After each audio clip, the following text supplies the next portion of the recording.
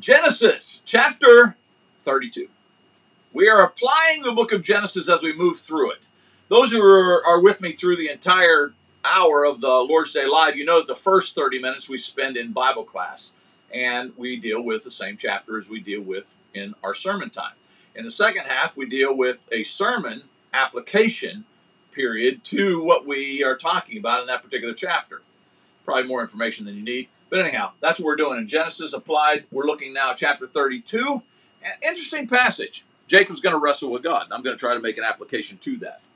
Here are the 5 questions that we hope to answer as we move through this interesting chapter.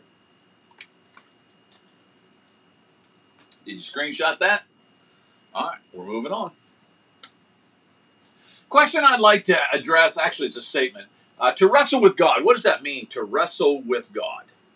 It's an interesting passage in Genesis chapter 32. I'm not sure I can tell you specifically what it means to wrestle with God. I know in this particular case, it's actually going to do bodily injury. There's going to be a bodily harm that's going to come to Jacob as he's wrestling with God. And so there obviously is very much a physical side to this particular story.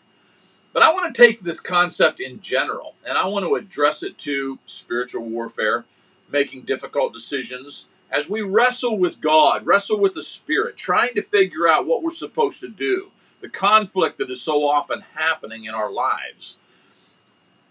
Jacob was left alone, and a man's going to show up to wrestle with him. This man is evidently God, because he's going to say later on, he's going to name the place Peniel, which means saw God face to face. But in the process, the man is not prevailing against Jacob, and he touches his hip socket, puts it out of joint as he wrestles with him. Then the man says, "Let me go, the day's broke." And Jacob said, "I'm not going to let you go unless you bless me." And the man changes his name to Israel. Then he said, "Your name should no longer be Jacob, it shall be Israel. And the reason is you've striven with God and with men and have prevailed." Now, I don't know if you ever thought about it or not, but the name Israel is probably one of the most familiar names in all of the world. I mean, we got an entire nation named Israel today, right? But the name Israel actually comes from the idea of Jacob wrestling with God, striving with God, working with God, if you will, almost in a combative manner with God, and coming out prevailing. I think that the story of Jacob in chapter 32 is not unlike the story of the persistent widow that Jesus tells, how that she keeps going back to the judge, the king, or whatever, the authority figure there, and saying, I need you to take care and get me justice. And because of her persistence, he eventually does. Jesus actually used that in illustration, saying that you and I ought to be persistent in our prayer life as well. I kind of wonder if that's not one of those applications we could draw from this particular story. That Jacob doesn't actually win the wrestling match, but he does win the respect, if you will, the favor, the blessing of God, because he doesn't give up in the process. So I want to take this now to an application that would make it poignant to you and I with regards to when we struggle. And honestly, I got to be honest, when I struggle with various things in life, I struggle with God. Most of my struggle is, what do you want me to do, God? I don't know what direction you want me to take. Now, there have been times in my life when I've really doubted God, not his existence. I don't think I've ever doubted that, but I doubted that God was doing the right thing. Yeah, there have been times I thought to myself, God, that can't be the right thing for us to do. You can't be leading us down the right path. I've doubted in that way. God forgive me, but I have. But most of the time, it's not so much that as it is, I just don't know what you want me to do. Now, you say, well, Sonny, you got your Bible. Just read it. But did you know that there's some things in the Bible that aren't specifically addressed? Sure. I've had job offers. In fact, I remember a time I had a job offer in Louisiana and had a job offer in Indiana, and both places wanted me to come there, and I just didn't know what to do. And so I went to praying. God, what do you want me to do? And as it turns out, he didn't want me to go to either place. But, it was both of them were great options. Both of them were great congregations. I would have done a wonderful ministry in both of those places, but evidently God didn't want me to do that. He wanted me to be a missionary to America, and so I've traveled around America doing all those kind of things. But I felt like that I was striving, wrestling, if you will, with God to figure out what you want me to do. You ever felt that way? Well, I want to give you a hint on how you can find out the will of God. I'm going to call it DATE. You can remember it for a lot of reasons. When I teach this to young people, I forgot to put a period there. Oops. When I teach it to young people, I often will say to them, when you're on a date, that's a time when a lot of hard decisions are made. But for those of us who are adults, we might say with the DATE, I can remember the date that I made this decision. You can date the decision. I don't care how you remember it, but I'm going to use each of these letters to give us 4 points on how you can make difficult decisions, wrestling with God, trying to figure out what it is exactly God wants you to do. D is for deny. The first thing you got to do as you make a difficult decision, wrestling with God to figure out what to do. The very first thing you got to do, and by the way, if you don't do this one first, the rest of the equation just doesn't work. You got to do this one first. D is for deny. The very first thing you got to do is you got to deny yourself. You got to say right up front that I'm going to accept the leadership of God no matter how difficult it is. That if God wants me to do this, I'm going to do this. If he wants me to do that, I'm going to do that. The reason for that is it's not very fair of you to go to God and to say, God, I am wrestling, I'm struggling, I really want to know what you want here. And then God says, oh, well, what I want is this, and you end up doing just the opposite. My favorite prophet in the Old Testament is Jeremiah. I wrote a book on Jeremiah, the Jeremiah generation. And as I read through the book of Jeremiah, and as I wrote this particular book, I was fascinated to find out that towards the end of Jeremiah's ministry, he is left behind in Israel, which has now been decimated, and the northern, anyhow, they've gone off into captivity. And he's left behind with the remnant of the remainder of what used to be a big 12-tribe nation called Israel. Well, he's left behind with this little bit of population. And they come to the prophet and they say, we don't know what to do. We're really afraid that we're going to do the wrong thing. We think we should go to Egypt. I don't know why it was with God's people. They always wanted to go to Egypt. But anyhow, we think we should go to Egypt. What do you say we should do, Jeremiah? Jeremiah said, give me some time. I think he said 10 days. Give me some time and I'll pray about it. And so the prophet goes off evidently by himself and he prays to God and he asks God what to do. God says, here, you tell my people this. The little group that's remaining back behind. You tell them this. Whatever you do, don't go to Egypt. So Jeremiah goes back to God's people and he says, here's what God says. Whatever we do, we need to stay here. Don't go to Egypt. You know what they did? They went to Egypt. My point for the first letter D is this.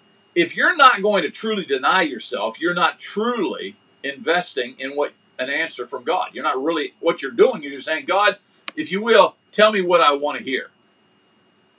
If you're going to take this process on, if you are going to truly seek the will of God, struggling, wrestling with him, you've got to commit. I'm denying myself and I'm going to go with whatever God says do. Don't allow yourself to rationalize after you get a difficult answer from God. Well, that he can't really mean he wants me to do that.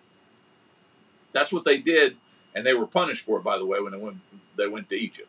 I'll go with Jeremiah. So the first thing you got to do if you're making a tough decision, God, I just want what you want. Here's a phrase my dad taught me that I thought was profound. God, help me to want what you want me to want. Write that down. It takes a little bit of time to get your head around it, but it's powerful. God, help me to want what you want me to want. In other words, I'm asking God to change my desires. When I deny myself, I say to God, God, I want you to be first, whatever you desire. Now, will you please change my heart? Because I want what you want. The A is for ask advice. The wise man once said that there's wisdom in many counselors. I think that's the Proverbs 15 one there. Maybe it's 28, I don't remember. But anyhow, when you seek God's leadership, it's important that you first consult him. So if you're going to make a difficult decision, you do need to pray and you do need to do some Bible study.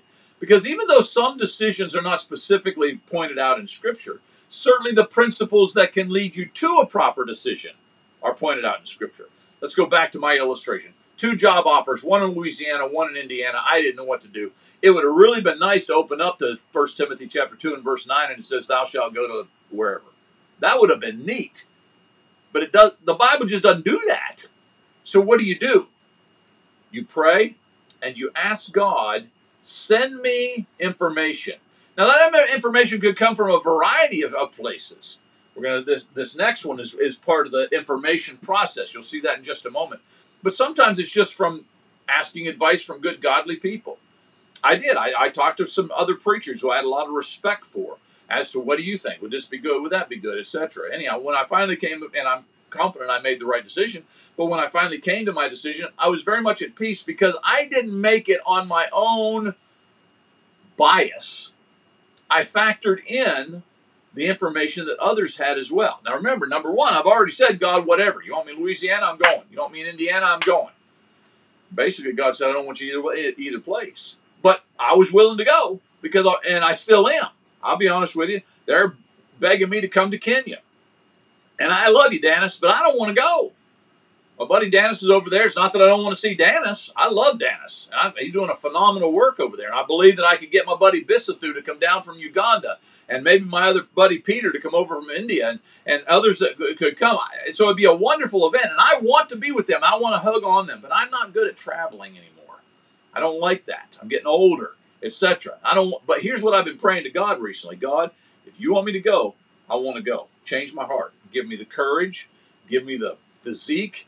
And I've been doing that in my exercises every morning, trying to get myself back into a situation where I could begin traveling, etc.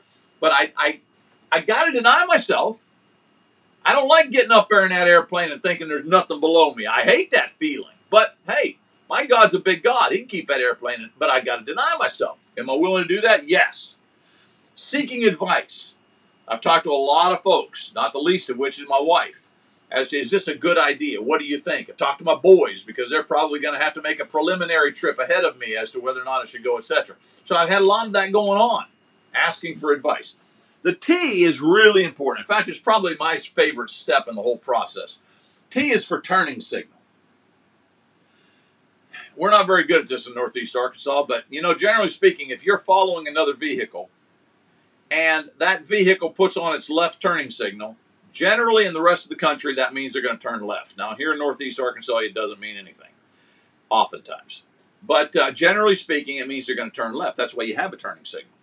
You turn that on. That gives the guy behind you enough warning, if you will, to anticipate the fact that we're probably going to slow down because he's going to turn left. Turning signal is when you watch God's turning signal. Pretend that you're in a vehicle behind God, and God is giving you indicators as to which way we're going to go on the path.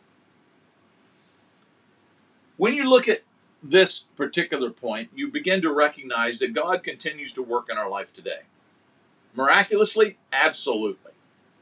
Now, I have not seen a lot of the miraculous things take place in today's world that we read about in the New Testament church. For instance, I can't tell you the last time I saw a dead man raised to life. You? So, my point is that I'm not saying it can't happen. I'm just saying I haven't seen it. But that doesn't mean I have to doubt that God can lead me in other ways. You got a physical condition that, an ailment, whatever it may be. God may decide that he's going to lead you through the doctor's advice.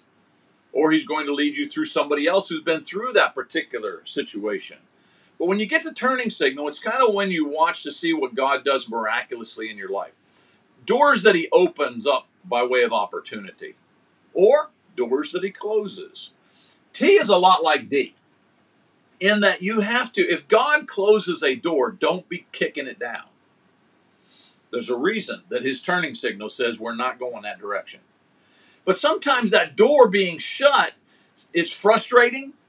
You're saying to yourself, I can't believe I'm reading the signs right, because God surely would not shut that particular door down. But it's a lot like that song, thank God for unanswered prayers. I can't tell you the number of times when I thought God shut a door and I said to myself, God, you missed this one. This is not right. Only to some months later say, God, I'm sorry. Thank you so much for shutting that door. At the time, I couldn't see why you shut it, but now I do.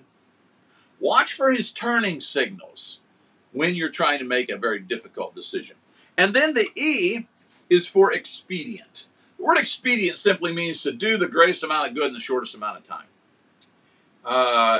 We live in urgent times. There's a lot of people who need to be reached with the gospel of Christ.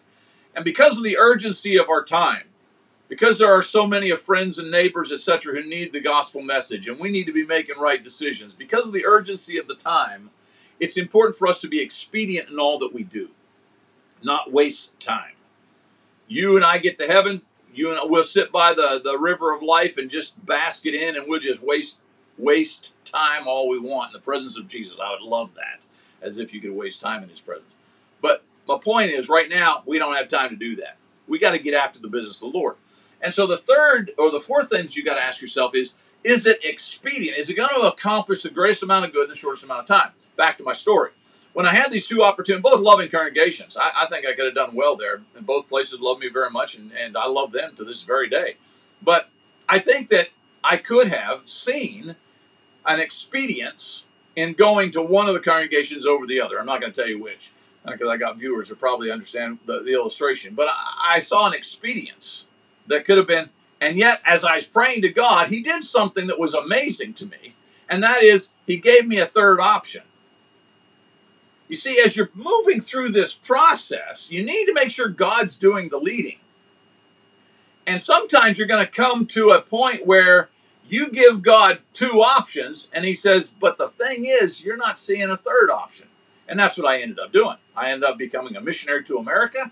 And so I've been to those congregations on many occasions, even worked with them extensively on many occasions, but I never moved there, never lived there. And yet I was blessed to have both of those opportunities and to travel throughout America. I think that it was expedient, the decision that I made. So let's come back and review. So I'm wrestling with God as to what in the world I should do. And I think that the best way for you to solve that is to come through the 4 points. Date. Deny yourself. Ask advice. Look for God's miraculous turning signals in your life. Open doors and closed doors. And then what's the decision that I can make that would bring about the greatest good in the shortest amount of time? If you'll run it through that process, it's a lot like wrestling with God, trying to decide what would God want me to do. This way you can give it a date, the day that you made your decision. Here are the 5 questions again.